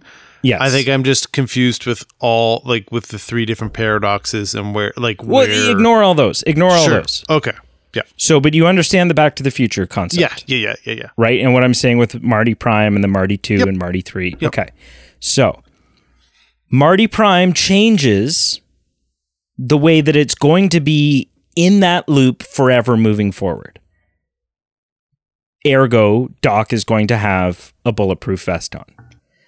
So, which kind of creates a weird thing in and of itself because then when Marty 2 goes back, Doc already has a bulletproof vest, so it's not really necessary for him to leave that note, but he's going to leave it anyways and so on and so forth. Now, the Indiana Jones thing makes sense on two conditions. Number one is that Archimedes was always going to eventually figure out the dial. He had to have, right? He was at some point between when Indiana Jones and the Nazis arrive in Greece and Archimedes' death, he was going to complete it. That was always going to happen. He was going to think about it a little harder, so on and so forth, and he was going to figure it out. All that Indy coming back does is help. It gives him a little boost. It helps expedite that figuring it out process. Yep. So that's condition number one. Condition number two is that this is at least that the Indiana Jones that we're following, that we've followed for all of these films, or at the very least this film, is not Indiana Jones Prime. He's Indiana Jones 2. This is at least the second Indiana Jones in the cycle. Meaning that when Indiana Jones Prime arrived at the tomb of Archimedes, they didn't see a watch, and they didn't see propellers on the tomb. When they go back, they change all that stuff. Ergo, when the Indiana Jones that we're watching, which is at least Indiana Jones 2, arrives there, he sees Doc's bulletproof vest. He sees the changes that were made in the past by Indiana Jones Prime, which is the watch on Archimedes and the propellers on the tomb. See, is it not, and I don't know where this falls into the other explanations or how it contradicts or goes in line with yours. Am I missing something where, is there not just one Indiana Jones instead of saying Prime and 2 and whatnot? Is it just not Indiana Jones and it's always the one and it's his timeline, and his timeline, like you said, you don't view it from a linear perspective. His timeline was always living throughout his years until 1969, where then he was existing in 2000 BC, and then he returned to 1969. So it's less of a loop, less of a, the explanation more is it's all about his existence in time from his perspective, where it was always his present, and that it just happened that his present at one point was 2000 BC before returning to 1969. Do you understand what I'm saying? I do, but in time travel, there's never just one. Okay. Because if the Indiana Jones that we saw, if they returned, I assume that they if they were to return much earlier. If they came back to the present, but instead of coming to the point that they left, they came back 5 hours earlier. And then went to and beat Indiana Jones, the one that we see go to Archimedes' tomb. If they went there 5 minutes before Indiana Jones is supposed to arrive, they'll see themselves arrive there. But would he? Yes. No. Of course they would. Because it's not I'm getting a little trippy because I'm a little lost in the weeds and I'm also tired. But it's not necessarily time.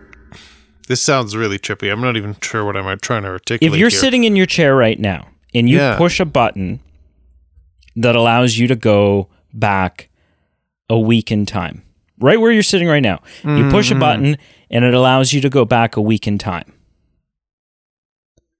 And you spend an hour. You spend an hour. Yeah. Well, no, not even yourself from a week ago. Ignore that guy. Screw that guy. You go back and you push the button. You spend an hour in a week ago. Then you push a button to come back, but instead of coming back to the exact moment you left, you come back 5 seconds before the moment you left. For 5 seconds, you'll see yourself sitting there, and then you'll see yourself push that button.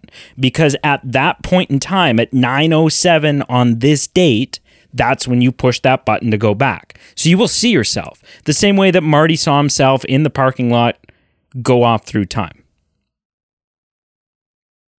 Because he came back early so that he would have time to warn Doc. He didn't have enough time to warn Doc, but it didn't matter because Doc taped the letter back together and read it anyways and equipped himself with a bulletproof vest. Right.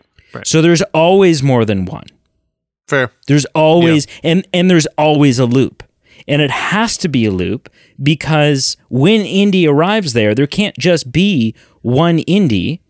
Because Indiana Jones, when he gets there, has already gone back in time and changed the past. So it's a loop. There will always be an Indiana Jones going back in time. But there hasn't always been an Indiana Jones going back in time. See, that's where it gets weird. If you go back before the time that he goes back to, then obviously there's no Indiana Jones going back. It's super complicated. Anyways, I've made sense of it to myself. It takes which is allowing me to give a positive review. It's a little, it's still messy, and it's a little bit of a stretch from a writing standpoint, and I'm not thrilled about it. But it's hopefully the listener, Marshall, tell me if this made sense. Right? The loop and the whole, like, whatever, right? That the first time when Indy Prime went to that tomb before Indy had ever gone back, the watch wasn't there. That stuff wasn't there. But if what we're seeing is at least the second rotation in the loop, then Doc has got his bulletproof vest. The watch is in the tomb. The propellers are on the Phoenixes. And will be forever after, even though those future versions of Indiana Jones have yet to go back themselves. It doesn't matter because the previous Indy in the cycle's loop, in the loop's cycle, whatever it is, has gone back and done those things. Anyways, moving on. So, in summary then, would you say this is a good film, and how does this leave your perception of Indiana Jones? I would say it's an excellent film. I think it's the perfect ending to Indiana Jones' story. I think they could have, a couple of minutes of explaining some of what someone who could craft it into some really sensible exposition to make sense of some of those time travel paradoxes. I think that would have gone a really long way for me. And saved me a lot of online reading and theorizing and having to learn thermodynamics. But all in all, perfect ending to his story. Really felt, you know what?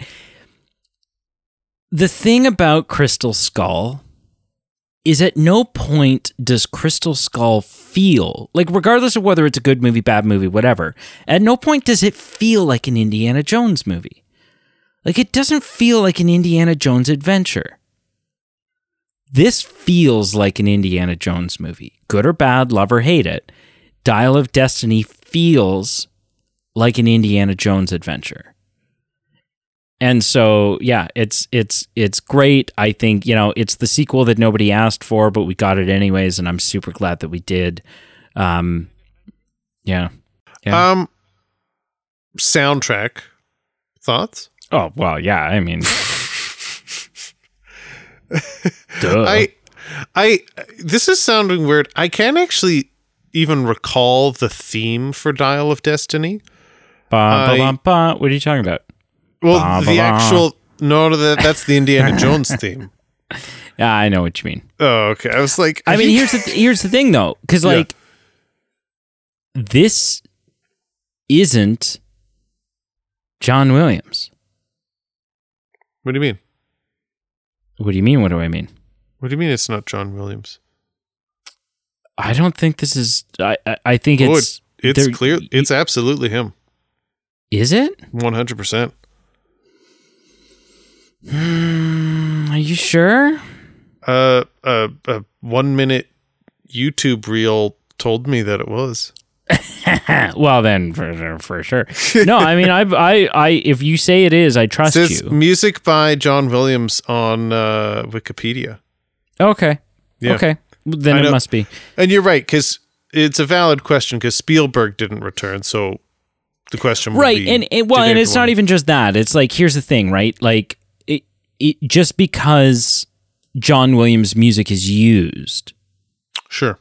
Doesn't mean that John Williams necessarily scores the film, right? So, like, an example is John Williams wrote bum bum ba bum bum bum bum bum the Harry Potter thing, but I think he's only there for the first two films. He only scores the first two films, and after that, somebody else is scoring them, but still using his bum bum ba bum bum bum bum bum. No, this is credited to John Williams.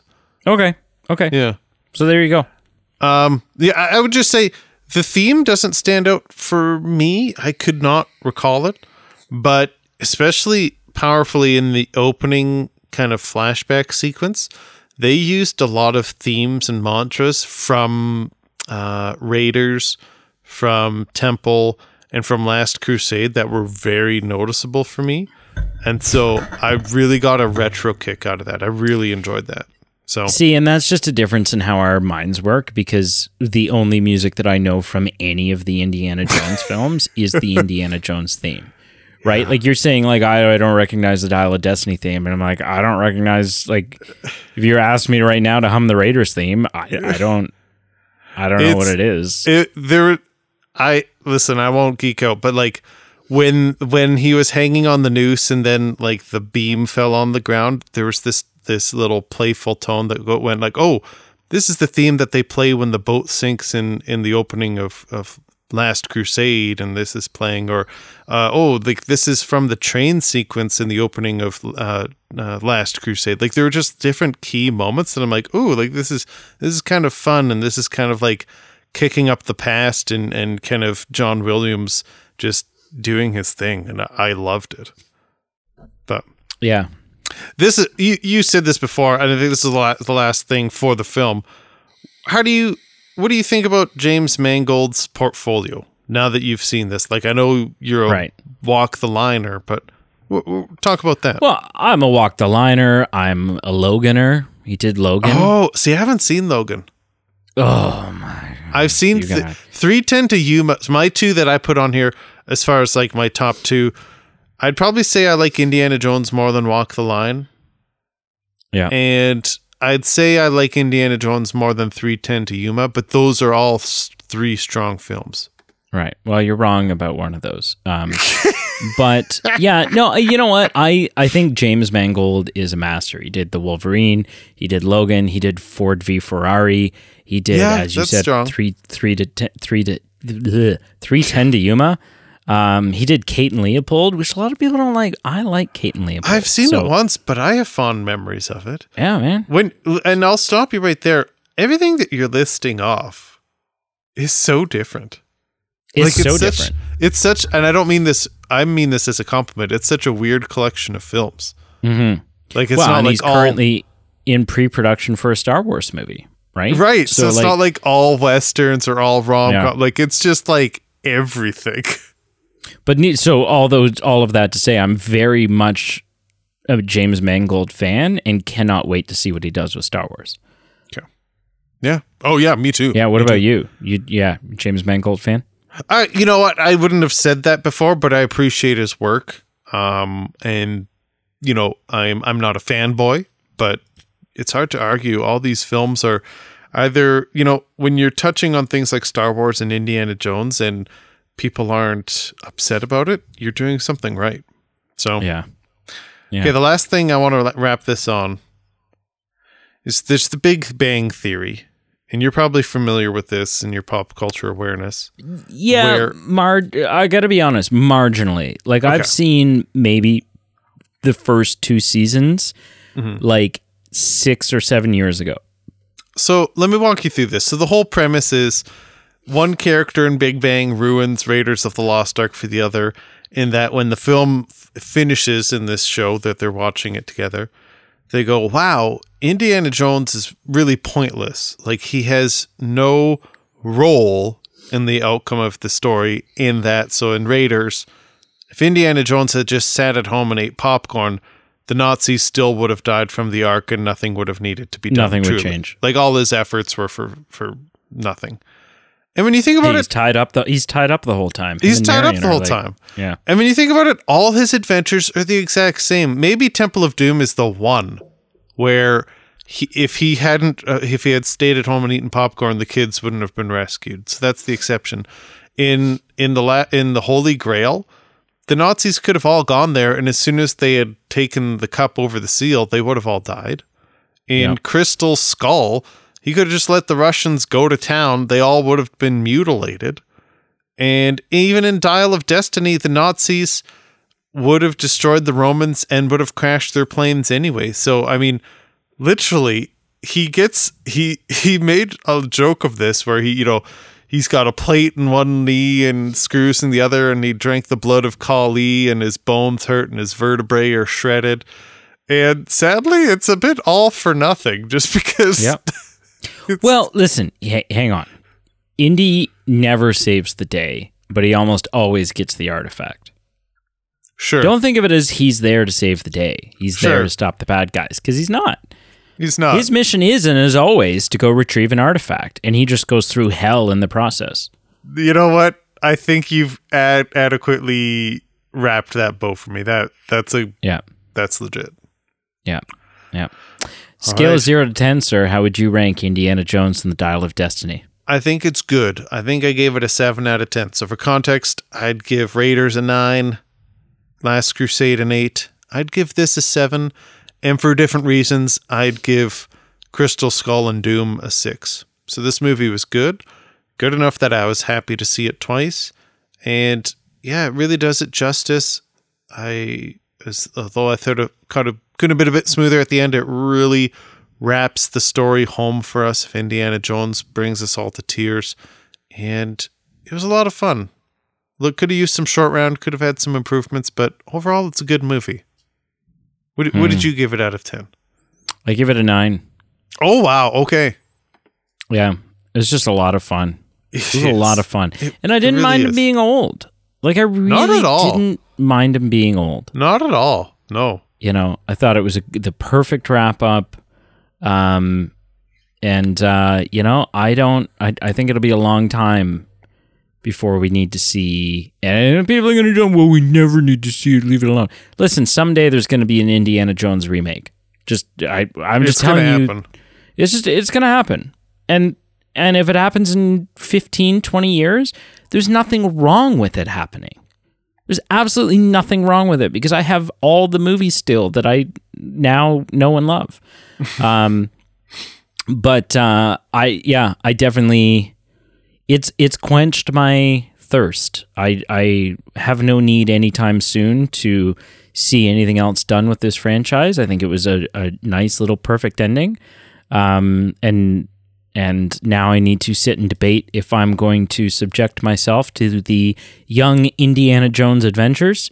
I'm leaning heavily towards no. And we'll just kind of see where it goes from there. Yeah. I feel it's too bad because from an intellectual property, I feel like nothing would intrigue me more than well-done series. Like if they were made in modern day with a better budget, maybe as a mini-series, it appeals to me, but none of those movies look good. No. Isn't it a TV show? I think it's a TV show. No, I think it was movies. Really? I don't remember. I can't confirm because it was from the 90s and I was a kid. Young Indiana Jones Chronicles. Yeah. You look it up, find an answer. TV series. TV. Oh, it is a TV. Must be. No. 28 episodes. Frig. Yeah, man. Regardless, it doesn't look good. Yeah. Nobody's in it that you've ever heard of, ever. Mr. Molina. Yeah. Oh, Timothy Spall's in it. Oh, who's that? Jeffrey Wright is in it. Oh. Like Jeffrey? Your man Jeffrey Wright. Well, like, color me surprised. Yeah. Like, what's his face? What's his name? Felix. Felix Leiter. The man, the myth, the legend, the James Bond connection continues. Yeah, the KFC guy. Yeah. What'd you watch this week? I watched the Carl Eastman connection. I watched 2 films that Carl Eastman can relate to. The one, I watched The Man from Toronto, basically because Carl mentioned it on the Movie News show, and the things he mentioned about it, I was interested in. I was like, you know what? I like Kevin Hart. I like Woody Harrelson a ton, and I'm in the mood for something that's kind of light and funny, and that's exactly what it was. So the 2022 film, The Man from Toronto, I gave it a 5 out of 10. Was what it was. I don't need to watch it again, but it was a fun view, and it had as much stuff that I liked as I hated. So for what it was entertaining. And then the only other thing I watched was the 1988 Land Before Time. I was going to say Steven Spielberg. I think he produced it, so I don't think he directed it. I think he produced it. But the classic Land Before Time, I gave a 6 out of 10. It's not perfect. It's a little rough around the edges. The story's kind of so-so. But man, there's some components of it that just, if they don't make you cry, I don't know what will. And now, did you watch it for you, or did you plop your kids down and say, look?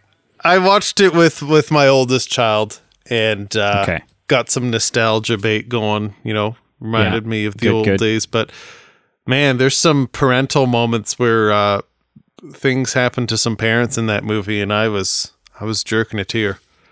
Yeah. Anyway, 6 out of 10. What did you watch this week? I watched. Yeah, I just got back from watching Mission Impossible: Dead Reckoning Part 1. Woo. Yeah. So I'm ready to talk about it. You gotta sort your shit out and go see it. Get on it. So I watched that. We finished season 1 of The Last of Us. Oh, nice. Yeah. I'm gonna be honest. The final episode was a little anticlimactic for me. Oh. Yeah, like leaves in a oh shit, where are we gonna go from here place, but was a little. I don't know. It just could have been bigger. It was the shortest episode of the season, and so that's always a little weird to me. I don't know. So I watched that. Then I watched the 4-part on Disney Plus. I watched the 4-part, and also 4-hour long, documentary, The Secrets of Hillsong. Oh yeah. It was a tough watch, man. Because there's like multiple people in that documentary who I've met. And so it just like, yeah, it was weird. It was kind of like a close to home in a lot of ways, like people you used to look up to and you're a fan of and blah, blah, blah. Some you still are, some you're not. But there's just like a lot of like, just like an institution as a corporation that you used to look up to, and really hold near and dear and think fondly of. And this is a lot of stuff, like even ongoing stuff, just like financial embezzling and just like all kinds of stuff. You're just like, just makes you feel really gross after watching it. So it was a tough one. I posted on Facebook and I said, hard watch, good watch. Because it was a really good watch, really well done documentary. And one of the main figures in Hillsong's recent scandal history, being Justin Bieber's friend, the New York pastor Carl Lentz. He is in it, like has agreed to do interviews for it, even though he has no control over the documentary. He didn't have any control over how they were going to present the narrative or any of those things, which I think was really big of him and really, would be a super scary thing to do after finally successfully getting yourself to a point where you're kind of out of the limelight and you're living the quiet life. And so to turn around and then agree to talk publicly about some of those things is kind of scary. So, yeah. Those are really kind of the two things I watched this week. Cool. So, yeah. I was actually, last night, I was part of an outdoor movie thing, helped set up a projector and some speakers and stuff, so that a bunch of people could sit and watch Lightyear, and I chose not to watch it. I was like, I'm going to sit on my phone and do other things. I'd rather sit in the dark outside and do nothing than direct my attention to the screen and watch Lightyear. So, yeah, yep. That's it. I can wrap relate it up, to sir. That. I can relate. I don't remember enjoying that film, but thank you so much for joining us. Thank you for listening to the show. If you're a fan of Dial of Destiny, if you're a fan of Indiana Jones, if you're just a fan of us chatting, thank you for coming along for the ride. Check out our Patreon page, our merchandise page. It's ways for you to help support the show, keep the show running, and for us to give you some perks back. Thank you for following us. Please continue to do so. Reach out to us. Give us a like, comment, and feedback. We love hearing from you. And until next time, just crank up that dial. Yeah, man. The next episode with Pete and I is going to be our Dead Reckoning episode. Right. Keep that on your radar for a little, Mission Impossible. I missed the opportunity for if you choose to accept it. Kind of, yeah. We'll have our chance. Damn it.